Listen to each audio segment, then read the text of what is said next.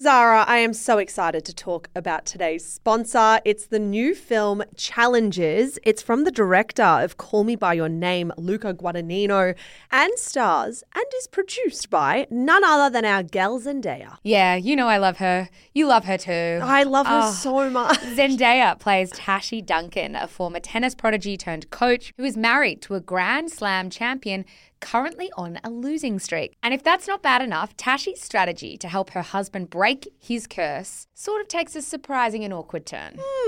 Awkward indeed, because now he must face off against his former best friend and Tashi's ex-boyfriend, Patrick. Zara, the tensions are running high. I know. Tashi's someone who makes no apologies for her game on and off the court. It's her game, her rules, but with her past and present colliding, Tashi must face reality and ask herself, what will it cost to win? Challenges is the sexy drama that everyone's talking about, and it's definitely not one you want to miss. It's about passion, friendship, and what happens when your past comes back to challenge you. You can grab a ticket from Tuesday the 26th, so grab your friends and get excited. I will be grabbing you, and we are definitely going to be going to watch it. Oh, please. Thank you so much to Challenges for making this episode of Shameless possible.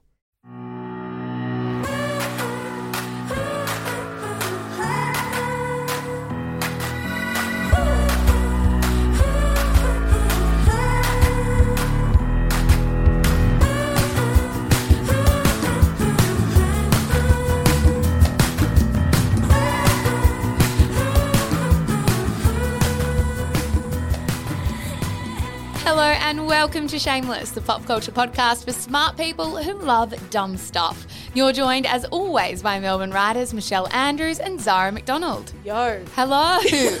Coming up on today's show, Australia has its own local and modern day gossip girl. So what happens when influencers are determined to track her down and expose her identity? Plus, Kim Kardashian thinks Northwest is Picasso, why the Golden Globes are more irrelevant than ever, and then why Janet Jackson was trending on Monday some 17 years after the term Nipplegate entered the zeitgeist. But first, Michelle, how was your week? Fuck the week. Let's talk about the last 10 minutes. Because Annabelle's obviously in the studio too. We just spent at least 2 minutes feeling utterly perplexed because we were all trying to record and we heard this loud crunching sound. Should I play it for you? We heard this. This was playing through my headphones and Misha's headphones and Annabelle's headphones for the past 5 minutes, and we thought it was my microphone having a nibble. Turns out I had just leant on the sound effect button and it wouldn't stop. So anyway, it's meant, Mish, that I have learnt all these other sound effects today. So when you crack a bad joke, it will be... I'm going to overuse it to the nth degree and everyone's going to be so annoyed. When I crack a good joke, it's going to be this. So we've learnt to use our own switchboard, so that's a good day. This was utterly confusing. I thought we were listening. Like, you know when sometimes when you have walkie-talkies as a kid and you accidentally connect to like a truck driver? Did that ever happen to you guys? Yes. I thought our podcasting switchboard had accidentally connected to someone eating like an apple or something in another room. That's what I thought. And I thought I was going nuts saying like, is there a microphone that is invisible that is connected to an office nearby where someone's eating their lunch or something? And it's a disgusting sound if I may play it again. No. Oh, okay, that is it for me. But all I want from the listeners today is to understand how many times we had to hear that because it's actually disgusting. We actually got the entire thing on video as well because we began videoing the episode on our iPhones and we were trying to figure this out. So you won't actually get audio, but maybe I'll put that up on the Instagram so people know what the fuck we're talking about. Yeah, just our reactions. My recommendation for the week. Go straight into it. Pretty basic bitch one. I want to talk about Framing Britney Spears, which is the brand new New York Times documentary. Yes, it is very hard to find in Australia, I must be honest. It took us a lot of digging. And like slight criminal behaviour, Yes. maybe.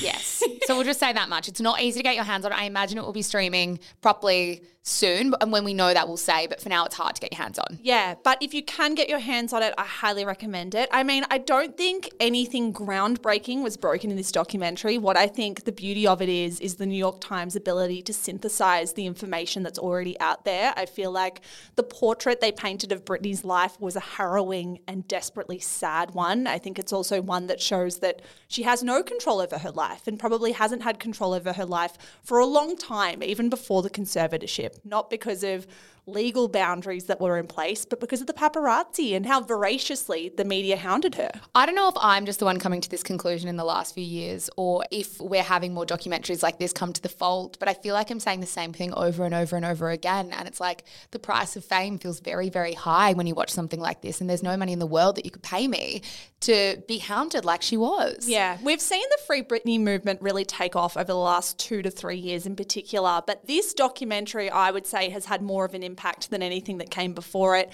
Britney's 27-year-old boyfriend, he's a model called Sam Asghari, came out and wrote a statement on his own Instagram page that is a definite deviation away from what we've seen from Camp Britney for a long time. He came out and he slammed her father, Jamie Spears. This is what he wrote on his Instagram page on Wednesday. Now it's important for people to understand that I have zero respect for someone trying to control our relationship and constantly throwing obstacles our way. In my opinion, Jamie is a total dick. I won't be going into details because I've always respected our privacy, but at the same time, I didn't come to this country to not be able to express my opinion and freedom. Whoa. Big news. Please watch the documentary. If you have already watched it, come to our Instagram and tell me what the hell you think because I adore it. Zara, how was your week? Week was good. I did the thing that so many others did this week and tried that viral TikTok pasta that is absolutely everywhere. The pasta that made various European countries sell out of feta. Well, I saw this. So in case you missed it, if you're not on TikTok, but I hazard a guess you might have seen it on Instagram. That's where it is. It's everywhere now. You basically have a whole, This will be good. Yeah, I know. I'm losing my words already and we're only 5 minutes in. You get a dish and you put some tomatoes in there and a big block of feta cheese and sort of some spices and some herbs and you throw it in the oven. And I think it's like quite aesthetic to look at and that's why it's gone viral. Now, as everyone was making this on TikTok, everyone was like, this is the recipe that saw Finland sell out of feta. And I was kind of watching this being like, it looks yum. And I appreciate a lot of people would have been buying feta. But has anyone actually got the evidence to say that Finland actually sold out of feta? Like everybody's just saying this and it's like a rumor that's like caught wind and no one's actually kind of fact checking whether this is true or not. Annabelle, can we please get a live Google while we talk about this? Yes. Did Finland actually sell out of feta and do we have proof? Oh, I've obviously Googled this already and there's nothing that comes up. So I'm like, I'm not sure if it was that popular. Anyway, it is everywhere at the moment. How good was it? I would say it was quite good. It doesn't look very aesthetic when you mush it all together. You sent me a photo and I was like, that's disgusting. That looks like vomit. It looks like mush a bit. So it's basically feta, tomatoes, a bit of garlic, sometimes some oregano, salt, pepper.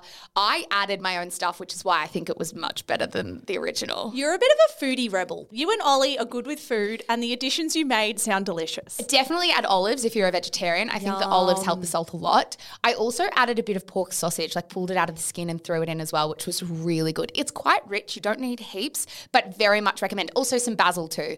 There's my recipe. You saying that you pulled pork sausage out of the skin has to be one of the most uncomfortable visuals. It's actually quite a nice thing to do from time to time. Ew. It's not bad if you've ever squished it out. Anyway, my recommendation for the week. The vegans are quaking. I know. The vegan listeners are dying. Honestly, fair call too. It's honestly like the crunching sound in the ear. It is a bit like that. My recommendation for the week is I finally watched The Undoing, which is on Binge and Foxtel now. It's with Hugh Grant and Nicole Kidman. This was huge maybe 2 to 3 months ago, so I am a bit late to the bandwagon, but that said, you'd never even heard of the show when I told you about it. You turned to our office this week, you're like, I am loving The Undoing. And everyone else in the office was like, oh my God, I know. And you're all having a conversation. And I just sat there quietly being like, is this a podcast or a TV show? This has completely gone over my head, which makes sense because it's a scary show, right? And I completely opt out of scary things. Nah, I wouldn't say scary because I have reached a point in my life at 26 where I don't want to watch stressful things anymore. Yes. I want to kind of exclusively dive into things that are relatively light or dramatic, but I don't want anything that makes my heart go up. This is a thriller, but I think it's on the softer side of thrillers. Right. Yeah, so it's a 6-episode series. It's kind of a bit of like a murder mystery. A New York family, really, really wealthy, get caught up in this sort of like murder case. Does it give you similar vibes to The Sinner? I never watched The Sinner. Really? Yeah. Okay, that's too much psycho-ness for me. No, it's not very intense. I really do promise you that. It kind of keeps you on the edge of your seat. You know what? It's like an episode of SVU. No, too much. Really? Way too much. Oh my What? God, Too Annabelle, much? please join in with me. That's way too much. Traumatic, that show. Okay, Yeah. so perhaps not like an episode of SVU. It's just interesting. And the whole time through the 6 episodes, I was doing that annoying thing of just guessing. Like, it was him, it was her, it was him. And by the end, I was like, I've actually picked every single character, which which means at some point I'll be right, but I'm also kind of wrong because I've guessed them all. Interesting. So I can watch it on Binge. Binge or Foxtel Now. I think both of them have a bit of overlap with some of their programs, so very much recommend that. Not a huge investment, only 6 episodes, so there you go. Magnifique. Look, we have a big episode ahead of us. There is so much to unpack and discuss. Shall we get into the first segment? We absolutely should, and we are starting with what is, like I said before, a bit of a modern day local Gossip Girl witch hunt, Mish. Celeb spell check. Now, this is something we haven't really touched on the podcast, but this is absolutely something that's been bubbling away for a while. If you've never heard of Celeb spell check, this is an Instagram account that was created, I believe, in early 2019. It's been at least a couple of years now. What's interesting about this is the Instagram account always kind of hovered between like 1,000 followers and like 10, 11,000 followers. On one occasion, it was removed by Instagram. Someone reported it and the Instagram page just disappeared overnight and a whole bunch of like a whole legion of really loyal supporters were sad. Yep. It re-emerged in 2020 in the middle of lockdown and since then has absolutely exploded. At the time of recording, I believe Celeb Spell Check has almost 110,000 followers. This is an Instagram account growing at a rate of a few thousand people a day. Yeah, it's huge. And I think the story hit fever pitch this week in particular, Mish, after the Sydney Morning Herald wrote an article about it. So a journo at the Sydney Morning Herald, Lucy Manley, who's a gossip columnist, attended a dinner with Piper Heidsieck, which is the classic champagne sponsor of the Australian Open. You know the Oz Open brands. Too expensive for me to ever drink, yes. And I only ever hear about it so much at this time of year, but Piper Heidsieck always around in Jan. Anyway, so Piper Heidsieck had one of those kind of dinners to launch the AO with some influencers. And apparently, according to the Sydney Morning Herald, it wasn't the whinging of the tennis players, and this is a quote, in lockdown that had tons wagging across the dinner table. Instead, there was much speculation about the anonymous Instagrammer behind Celeb Spell Check, a snark account poking fun at influencers' spelling errors and drip-feeding gossip from Sydney and Melbourne's IT crowd. This then made news across the Daily Mail, Pedestrian, I think every major news outlet in Australia. Yeah, Elle Magazine, like this has really gone everywhere across the media this week. And I think Celeb Spell Check is such a hot topic and something that so many people want to read about and talk about because it's so divisive. Celeb Spell Check has a fiercely loyal following. So many of the people who follow Celeb Spell Check absolutely adore her content and will defend her against her detractors. Celeb Spell Check's detractors say that she can be overly nasty and unfairly targets a few key people in the industry. So what's interesting to me about this is that the heartland of Celeb Spell Check content is pretty straightforward and pretty innocuous, right? So basically when influencers make embarrassing mistakes in their captions or in their Instagram stories, Celeb Spell Check is there to pull them up on it and kind of make a joke about it. And I don't want people to think it's just spelling errors because I think that's a little bit simplistic. It's not really that. What the heartland of Celeb Spell Check is there for is to kind of commentate and poke fun at the industry. Like, for example, my absolute favourite content is when an influencer posts a caption but includes directions from the brand. So there's more than one example of this on Celeb Spell Check. I'm going to read you one. This went up on an influencer's account not that long ago. Hey babe, here is the approved caption for tonight. With the preceding caption. I mean, let's be real. When you are working with brands, you need to get the approval of the content, but it would be like my worst nightmare for that to happen. It's pretty funny though. It's just like very human, but very funny. The old Control-C, Control-V. Another one read, hey babe, make sure you insert emojis and use the correct hashtag. So stuff like that's funny. I think we can all agree that's not offensive. That's fine. Not all Celeb Spell Check posts fall under that umbrella though. I personally would say there's 3 different kinds of Celeb Spell Check posts. The first is that spelling faux pas, caption faux pas.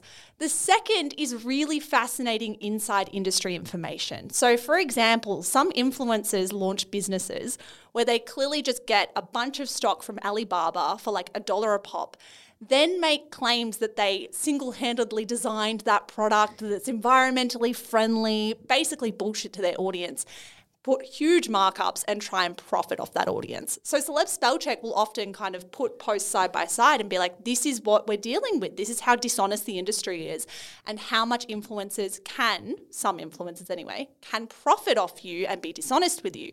So that's the second tier. The third tier of posts on Celeb Spell Check are more of a shit posting kind of vibe. So more personal, they take little digs at how influencers do their makeup. There are photos of a certain influencer that Celeb Spell Check says can't do her makeup very well and shouldn't have a makeup deal.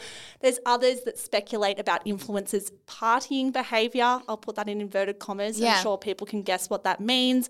Posts that posit theories about who's had plastic surgery with like before and afters of different influencers' breasts. Then there's posts that kind of make nasty commentary about influencers' personalities.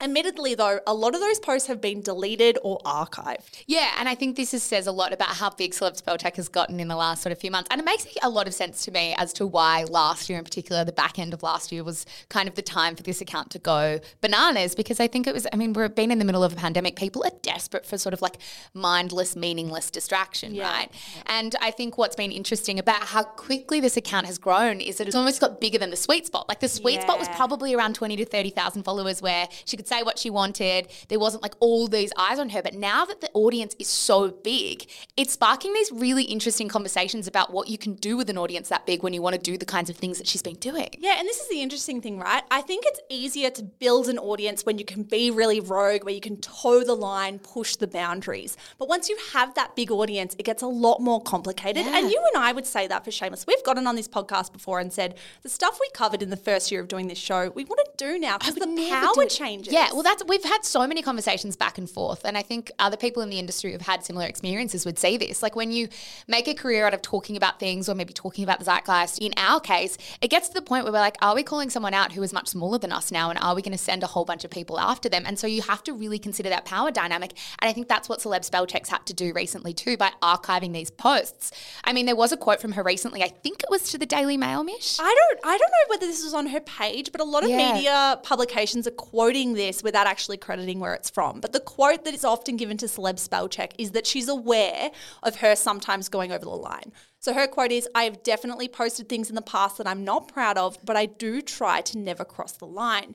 And I guess it calls into question, is it enough to say, oh, I've gone too far sometimes? Because I think it's important for us to remember, as funny as so much of this is and as ridiculous and silly as so much of it is, the ones that go too far are about people's lives. Like these have real implications for the people at the centre of it sometimes. And as fine as it is to say, I'm not proud of everything I've posted, that doesn't help the people who have been really hurt by the content that's been put up. And if that content's now going up to 100,000 people, what kind of damage can you do to someone? Particularly when you get to kind of sit in an ivory tower and no one can give that judgment back to you because you're completely anonymous. Well, this is the interesting thing, because if you had a magazine that had a circulation of 110,000 people who are making claims about people, people would probably sue. Actually, they absolutely would sue. I mean, we've seen so many defamation cases in the last few years, in particular with celebrities. So it does make me wonder, when the size is that big, what's the longevity of it? Because understandably, I think people who have been called out by this account want to turn around and say, okay, well,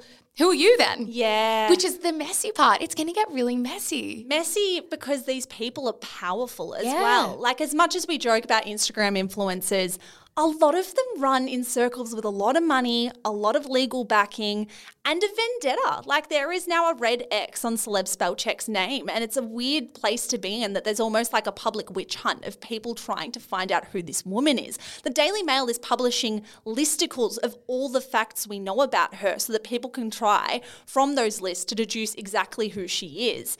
I mean, some people say this is outright bullying. Other people say it's a really important example of holding people to account. But there's a whole spectrum between those things. I think we all sit on a different place on this spectrum. And I find it really interesting that so many of us have such different opinions on the one Instagram account. Now we kind of have this Gossip Girl mentality when it's like, who is this person? We need to find out who this person is. Who is she? Who is she? And I just fucking hope, like, given Gossip Girl, sorry for the spoiler, but surely you've all watched it, watched it by now. I hope it's like a Dan Humphrey kind of person. Like, hopefully we've used the word she in this entire conversation, but it's like an IT assistant who does not fit the definition of Celeb Spell Check by any means. I hope it's like Dwight Schrute from The Office. That's what I'm picturing. Yeah, that would be incredible.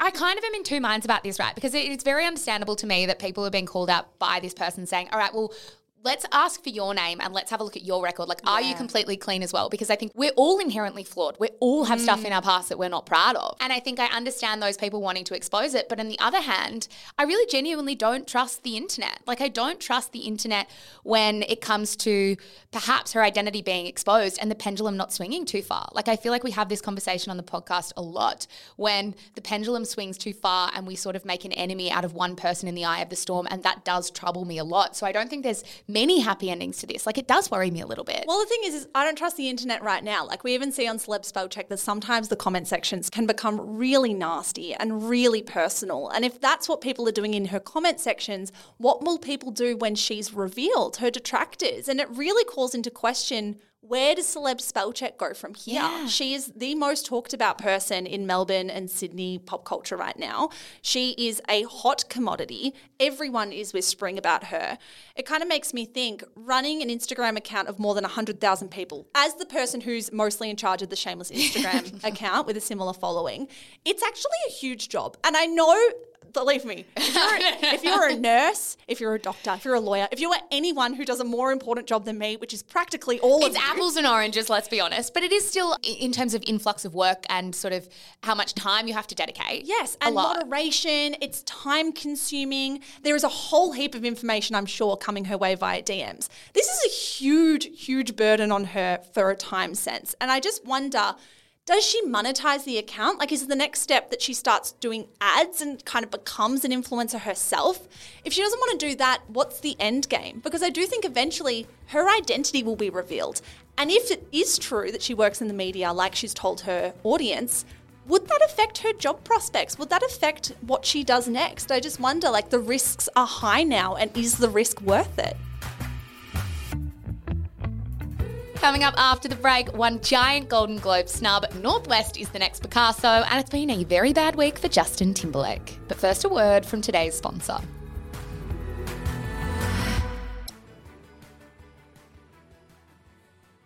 And now it is time for the quick and dirty. Every week we bring you the top 5 stories from the rough and tumble of the celebrity and pop culture news cycle. Zara Ellis with an E. McDonald, what have you got for me? I've got a bunch for you today, and I'm very excited to talk about them all. My first story, Chrissy Teigen mocked by Twitter after flaunting her wealth privilege. That is from Forbes. This happened about a week ago, probably around the time we last recorded, Mish, so this might have passed some of our listeners by. But essentially what happened, a bit of background, is on Twitter last week, Chrissy Teigen wrote, "What's the most expensive thing you've eaten that you thought sucked?" In a follow-up tweet, she wrote, "One time, John and I were at a restaurant and the waiter recommended a nice Cabernet. We got the bill and it was $13,000. In capital letters, she wrote, "How do you casually recommend that wine? We didn't even finish it and it had been cleared." You and I disagree on this story. Hugely. I'm kind of excited to hear where Annabelle sits as well. Look, the backlash was pretty swift. It kind of gave me Kim Kardashian partying in the middle of the pandemic vibes. Totally. Reaction was very, very similar to being basically like, how lucky are you to spend $13,000 on wine when some of us are unemployed, are not getting stimulus checks from the US government, are flailing really in the middle of this global pandemic? Some of the tweets that I found really interesting from Chrissy Teigen in response to this backlash included, "Hey, not everything I say on my Twitter is going to be relatable to you because it is my life and my Twitter and my stories. I see your tweets, I get your jokes, you are so funny. Yes, you really nailed me." I don't really give a shit, to be honest. I can't even pretend to. Like, I can't even sit here and get on my high horse about this because I thought it was kind of funny. Like, in what world can someone sit at a table, ask for a recommendation of a wine and be so duped into being given a $13,000 wine? Like, she clearly lives in a different planet to us or on a different planet to us. And it's like, we already knew that. Like, it's Chrissy Teigen and John Legend. They're rich. Yeah, and They don't need to, like, we see photos of their house. Like, is that flaunting their wealth? We know they're richer than us. But I think this is such a specific example. Like, the thought of someone being able to spend $13,000 on a bottle of wine shows how broken the system is. And I know it's a serious take on it. I know you're going to roll your eyes. I'm rolling my eyes at myself. Like, I'm drained by myself right now. However, I understand the backlash. I think it's missing the mark, and I think it's not reading the room at all. If you are self-aware in the middle of the crisis that the US is in right now, this is not a tweet that you volunteer. It's not like this is a trend of most expensive food or most expensive recommendations that let you down.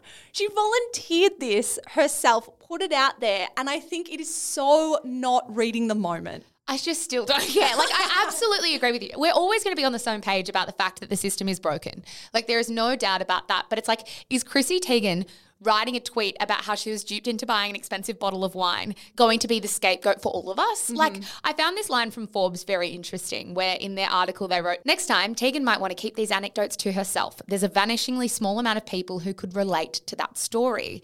And it did make me think, like, what does relatability even mean? Like, how do you measure relatability, and why are we so obsessed with it? Just because someone's not relatable, does that mean you don't want to hear their stories? I mean, arguably, I want to hear their stories more if they don't relate to me, because I want to know the kind of life that they live.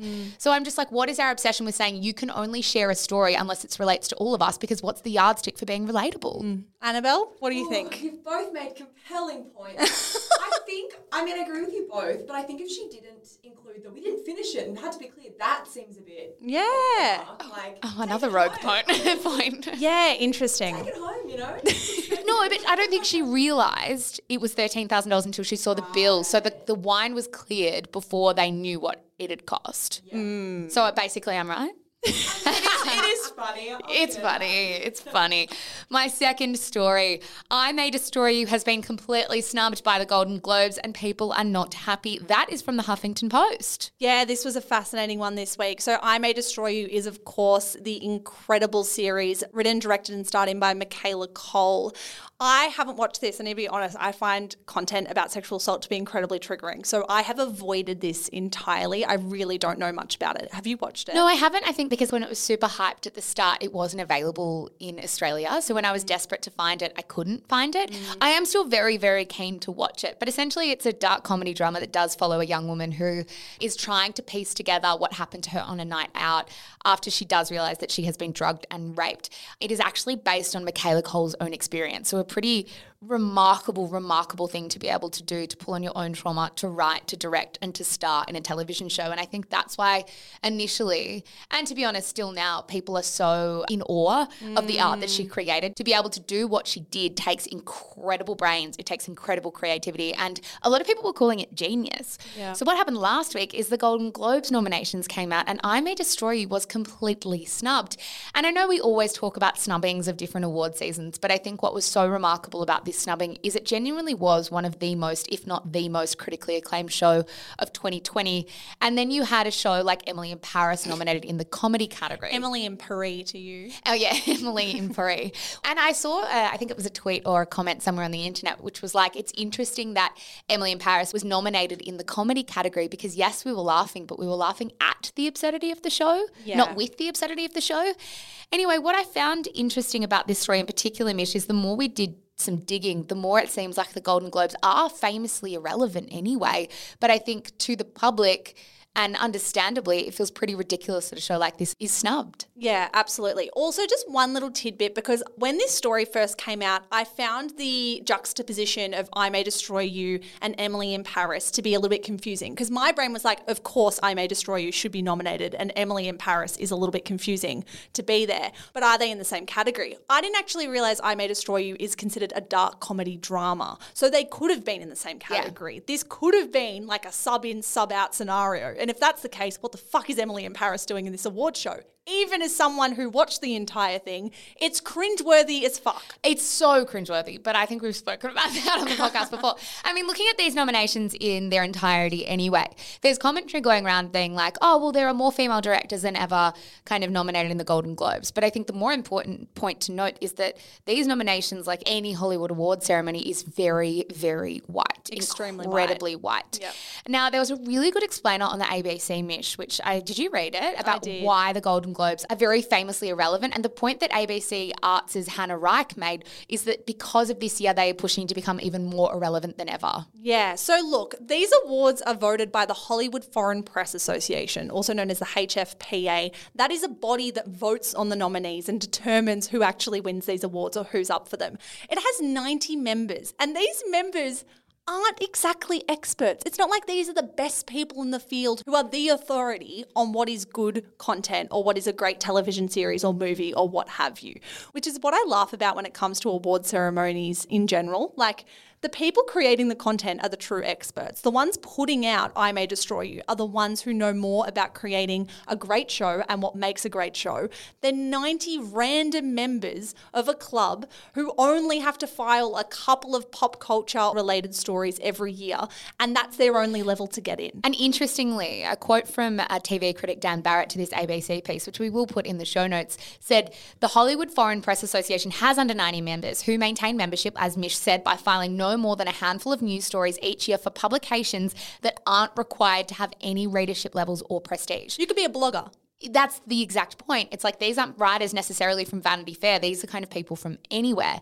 Now, as much as we say the awards are now irrelevant because a show like I May Destroy You was snubbed, it's kind of a simplistic way to look at it because this stuff still does matter. Dan Barrett did give another quote to the ABC who said the awards give plenty of publicity and helps position movies and actors as potential nominees in upcoming legitimate awards like the BAFTAs and the Oscars.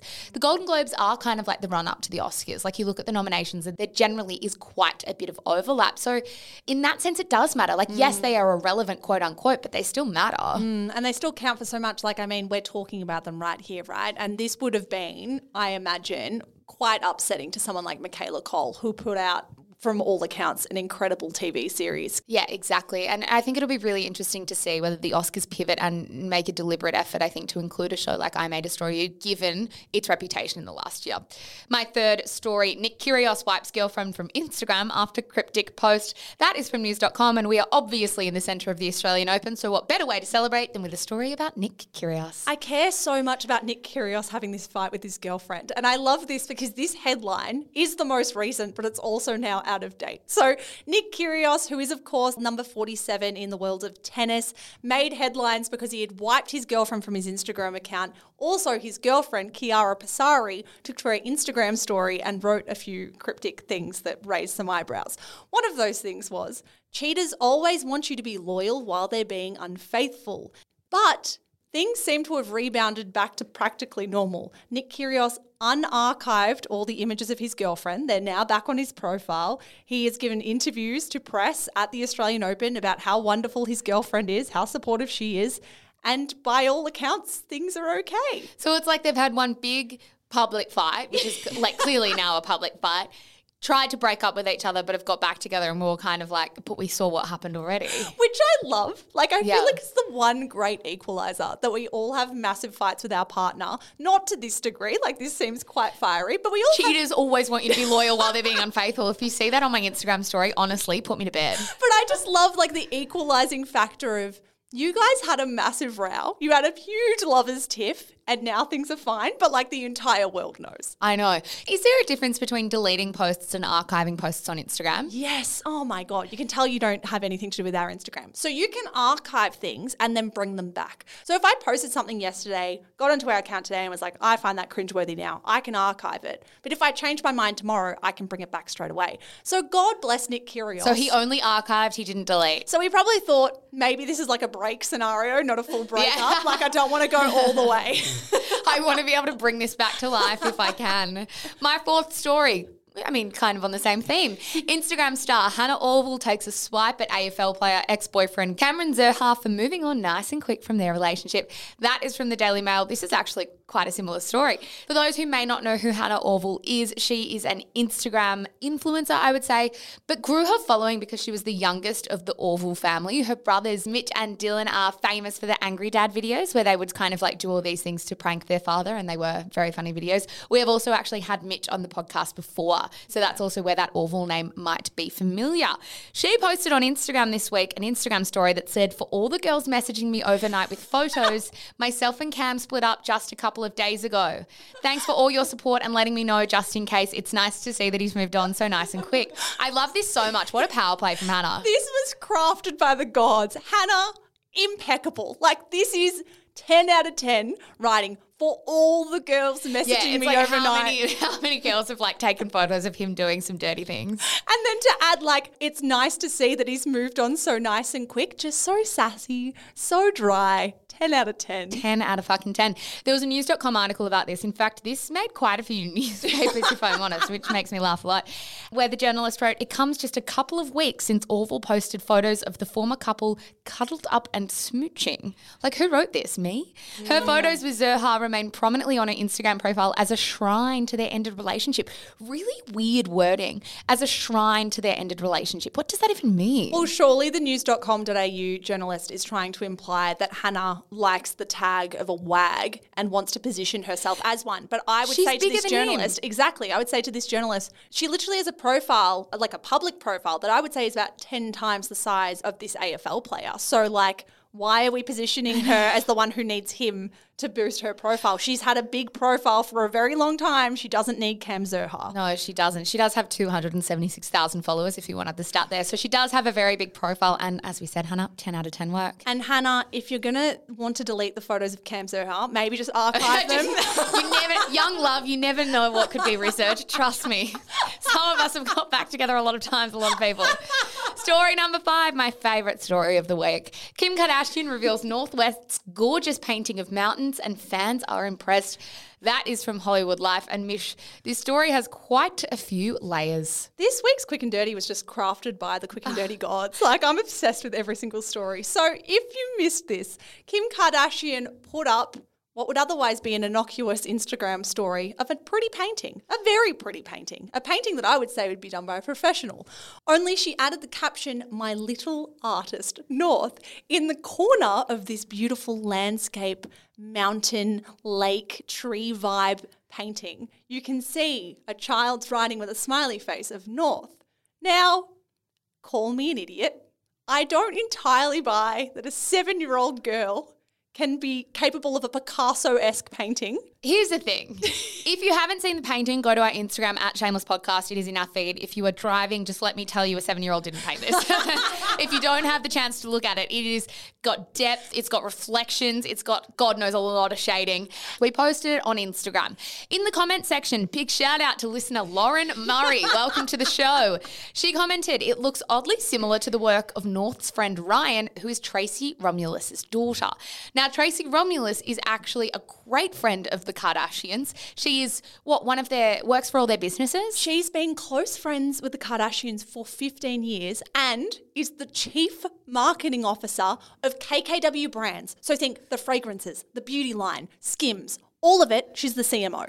Tracy jumps into our comment section and says to Lauren, "The girls are learning oil painting techniques and being taught by the same art instructor. The curriculum is the same, but the paintings are original and each child's own interpretation." Tracy, thank you for the exclusive. Thank you for the exclusive. So it does turn out that the kids have an art instructor that's probably like Banksy or something holding their hands. Anyway, I will acknowledge Kim Kardashian wasn't happy with the publicity of this story. She wasn't happy with people that joked around that her child didn't write this. And I will give her the credit of reading out her quote. She posted on her Instagram story the day later, in capitals, "Don't play with me when it comes to my children. How dare you see children doing awesome things and then cry to accuse them of not being awesome. Please stop embarrassing yourselves with the negativity and allow every child to be great." In capitals again, Northwest painted that, period. Now, she also screenshotted a fuckload of tweets, Mish, that were mocking the painting. I was kind of worried that we might have popped up and then I thought I might have been flattering ourselves too much, that we'd even be on her radar. And look, if she did, that's fine, but it's not that serious. Who cares? Like, I adore Kim Kardashian. I like a lot of things about Kim Kardashian West. However, it kind of drains me when it's like, is it that serious? Like, do you have to slam people for having a joke? You're the one who put this out and led us to this. If she had written a caption, "Look how incredible North's artwork is getting under the guidance of," and tagged the art instructor, people would believe it. I believe that maybe she's getting lessons from this incredible person who's basically picking Holding up her her hand. hand and dotting things on a page. Do I believe a 7-year-old child sat down at a table and this just came out of their brain when that's their signature and they put a smiley face on the end?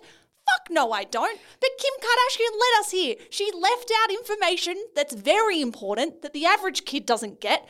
And I bet if a lot of us had professional art instructors doing a set curriculum with oil paint, we'd be able to do this too. In fact, if anyone wants to teach me how to oil paint, I'd love to recreate this. I would love the same instructor because I would be able to do similar work. I'm sure Northwest is a very talented child, all things aside. Is that all for today's Quick and Dirty? That is all I've got. Thank you so much. It's Britney, bitch. Well, well, well, it has not been the best week for old mate Justin Timberlake. Just as the Framing Britney Spears New York Times doco was released to the world, we celebrated the 2021 Super Bowl. Why is that relevant, you ask? Well, the Super Bowl isn't just a huge moment in sport, it's a huge moment in pop culture. And now, a reminder of one of the most pivotal moments in celebrity history. In fact, in some circles, it's not Super Bowl Day anymore, it's Janet Jackson Appreciation Day, a day to reflect on the moment that Janet Jackson's career was effectively blown to smithereens when, in the middle of her duet performance, Justin Timberlake reached across, pulled at her corset, and revealed her breast to more than 100 million people. Zara, 17 years have now passed, but the commentary on this moment in history is perhaps more feverish now than it has been in over a decade. In fact, earlier this week, Janet Jackson was trending on Twitter, as was the term Nipplegate.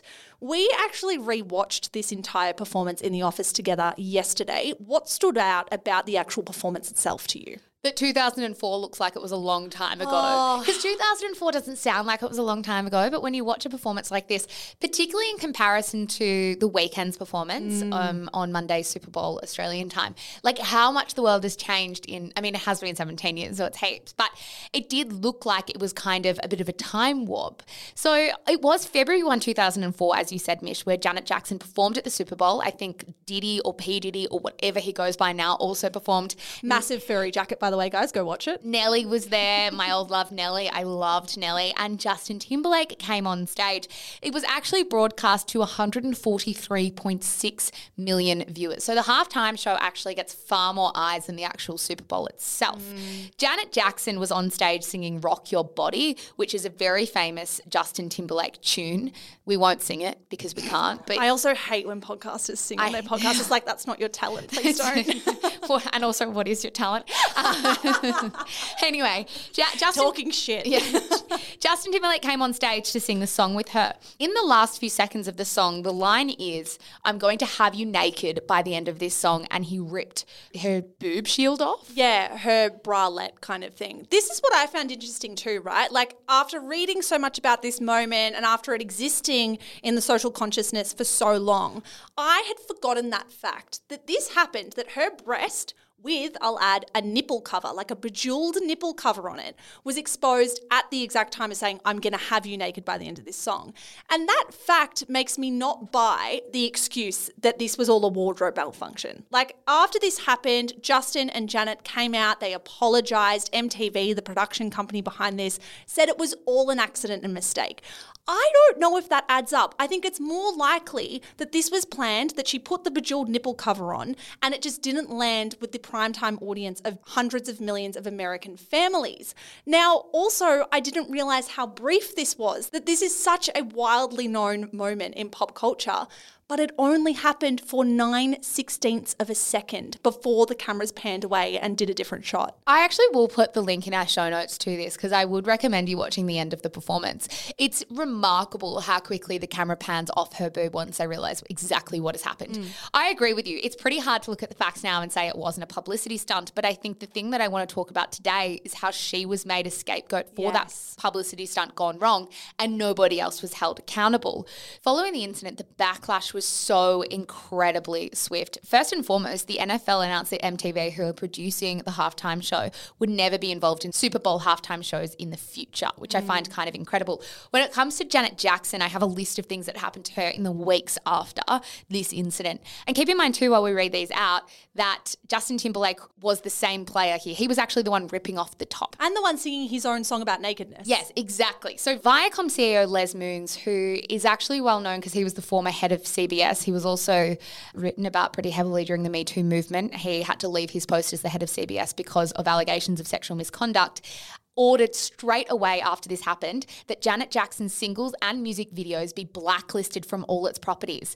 Viacom is huge, so they own CBS, MTV, its radio station group Infinity Broadcasting, also VH1. So he's blacklisted her from all of these places. She was also intended to appear at the 46th Grammy Awards the following week, but her invitation was withdrawn. Interestingly, Mish, but perhaps not surprisingly, Justin Timberlake was still allowed to attend and perform at the event. She had been cast to play the lead lead in a Lena Horne biopic but was forced to resign. A statue of Mickey Mouse wearing Jackson's iconic Rhythm Nation outfit was removed. And because Viacom blacklisted her, her new album was her lowest selling album since 1984. Yeah, I really want to dive into why this hysteria took place. And I think we really need to hone in on the NFL itself and the kind of homes that this scene was broadcast into. I think it's really important to think back to 2004 and how white and how conservative the NFL was at that time. It still is today. Do not get me wrong. I'm not defending the NFL, but I think the intersection of a black woman and a black powerful woman who is embracing her sexuality intersecting with deeply religious families in the Bible Belt was crucial to what happened here. So the socially conservative media watchdog Parents Television Council, the PTC, issued a statement condemning the halftime show and announcing that all their members would be filing complaints. The FCC, which is the national media watchdog that's independent, received 540,000 complaints from Americans, more complaints than any other moment in American TV history. A Democratic senator, a white one from Georgia, said on the floor of the United States Senate that the incident pointed to, and I quote, declining morality in America. So this was seen as like everything that's going wrong in the world. And I think Jackson's race really played a role here because unfortunately, I think not only do we not like women taking control of their sexuality, we don't like black women being in predominantly white spaces doing exactly that. Yeah, and I think the reason that I wanted to kind of go back over this today is my memory of this incident was really surfacey. Like I really hadn't dived into the aftermath or how her career was essentially derailed after that performance. And like have a think about it. Janet Jackson's still in the public eye, but she's nowhere near what she was when she was performing at the halftime show. I mean, to perform at the halftime show anyway, you've got to be one of the most talked about performers of that year. I think another interesting piece of context here is it happened in an election year, and I think every time you go back and read commentary about this incident, everyone's like, the fact that it happened in an election year was really important. There was a quote that Janet Jackson actually gave herself where she said that it happened in an election year did have a great deal to do with it. They needed something to focus on instead of the war, and I was the perfect vehicle for that. This happened 3 years after 9/11. There were wars going on. Public discourse, particularly in America, was incredibly conservative. George Bush actually even came out and criticized the incident. So with all of this in mind, as you say, Mish, you've got a white man and a black woman performing together, and then you've got her body exposed to the world, and we crucified her for it. We derailed her career because of it. And meanwhile, Justin Timberlake was nicknamed Teflon Man by People magazine because nothing ever happened. Yeah, and let's not beat around the bush either. We didn't even see that much skin. Her nipple was covered. Cardi B and other pop stars today would do this and no one would bat an eye. But because some extra flesh, like not just your cleavage, but your side boob as well, everyone lost their fucking minds. It's just crazy to me. What I love though, and what I want to talk to you a bit about is I don't want Janet Jackson to just be depicted as this poor woman who had no control over her situation, because I actually think how she handled this was super inspirational. And I want to tip my hat to Janet Jackson because I think what she did was a testament to who she is as a person and how she backs herself. So after this incident, the bosses at Viacom demanded like a groveling personal apology. So that boss that you quoted before, Les Mooms, he said, if you guys want careers to Justin and Janet, you need to call me and I want a groveling apology from you that'll never happen again. Justin Timberlake did that and Janet Jackson refused. So she said, I'm not doing that. I'm not apologizing for something that wasn't my fault. And I really respect that. I love the fact that she backed herself. I also love the fact that, yes, maybe her next album was not her highest performing that she'd ever had, but her next album, Demita Joe, was still certified platinum. It sold 3 million copies worldwide. It was nominated for a Grammy. Like, despite the entire industry trying to squash her, she still had moments of profound success despite it all, even when every white person in the room told her she couldn't have a seat at the table. Well, and didn't play her music. It's pretty incredible that 3 million copies were even able to be sold after all of this happened. Like, I don't think that's an overstatement. And it just makes me think how many more could have been sold if this didn't happen and she wasn't made the scapegoat. I mean, Justin Timberlake, I know we've spoken about him a couple of times through this episode. He's had a bad, not just a bad week, but a bad couple of years. And I think it's because he's been protected for so long that perhaps elements of his true character are really coming to the fore. I mean, there was a quote that he gave 2 years after this happened, where he said, "In my honest opinion now, I could have handled it better. I'm part of a community that consider themselves artists, and if there was something that I could have done in her defense that was more than I realized then, I would have. But the other half of me was like, wow, we still haven't found weapons of mass destruction and everybody cares about this." Like, even still, 2 years on, firstly was the first time he said, yeah, I probably could have handled myself better. It was also the first time we probably got a proper apology. But he also said here 2 things. Firstly, if I could have done more for her defense then, I would have. But it's like he could have done so much more. And what's with the distraction of weapons of mass destruction? Like, he could have just as easily gone to the Grammys that next week and said, why isn't Janet Jackson here? And made a real point of that. Or he could have just not gone in solidarity. Yeah, I think if he's being honest with himself, he was far more invested in protecting his own career and his own trajectory to success than he was defending his friend. They were friends at the time this happened, from an absolute public roasting that was deeply unfair. Like, Justin Timberlake is lying to himself if he thinks that he did as much as he could, because he didn't. At the Grammys, if he was going to go, every interview he did, he should have said, where is Janet Jackson? Why am I invited? And why was her invite thrown in the rubbish? Because it doesn't make sense anything else he wants to wheel out. One fun fact I want to include in this segment, Zara, is that this moment in pop culture and celebrity history is literally the reason we have YouTube. Yes. So about a year after this all happened, in Silicon Valley, a trio of what Rolling Stone called tech bros from PayPal was sitting around at dinner, and they were speaking about this moment and how heavily censored it was by big media companies. So obviously Viacom doesn't want imagery of Janet Jackson's breast out there if it's so controversial. So lots of TV networks were like, squash it, squash it, squash it, don't let it go anywhere. But this was like the advent of the internet. So Chad Hurley, Stephen Ken and Jawed Karim were all in their mid-20s and late 20s and thought, we need to create a platform where people can access this video footage, kind of like a Google for video. This was the first viral video, and a year later, YouTube was launched because of it. And isn't that interesting? Because the term Janet Jackson was the most searched person and term of 2004 and 2005. The incident broke the record for the most searched event over one day. And another fun fact, Mish, the term wardrobe malfunction was coined as a result of the incident and was eventually added to the Merriam-Webster Collegiate Dictionary. Wow. Guys, call the hotline if you have any strong thoughts about this. We'd love to see where you stand. If calling the hotline isn't your thing, we have introduced, Zara, on our Instagram account, a new weekly segment. Every Friday, we do Your Say Friday. So we poll you guys and we hear your thoughts on the episode, where you stand on every single topic. You can take part by kind of like voting in our polls, using the little slider function, answering some of our questions. We would love to hear from you. If you want to participate in Your Say Friday, or even look at where the listeners have stood on past episodes, head to @ShamelessPodcast on Instagram. Click on any of our highlights. We save every single one. Yeah, we do. Thank you so much for listening. As always, we will be back in your ears on Monday with another In Conversation. But between now and then, we are on Facebook @Shameless Podcast Book Club, or Instagram, as Mish said, @Shameless Podcast. I think that is all for now. Thanks so much. I think it is. Bye.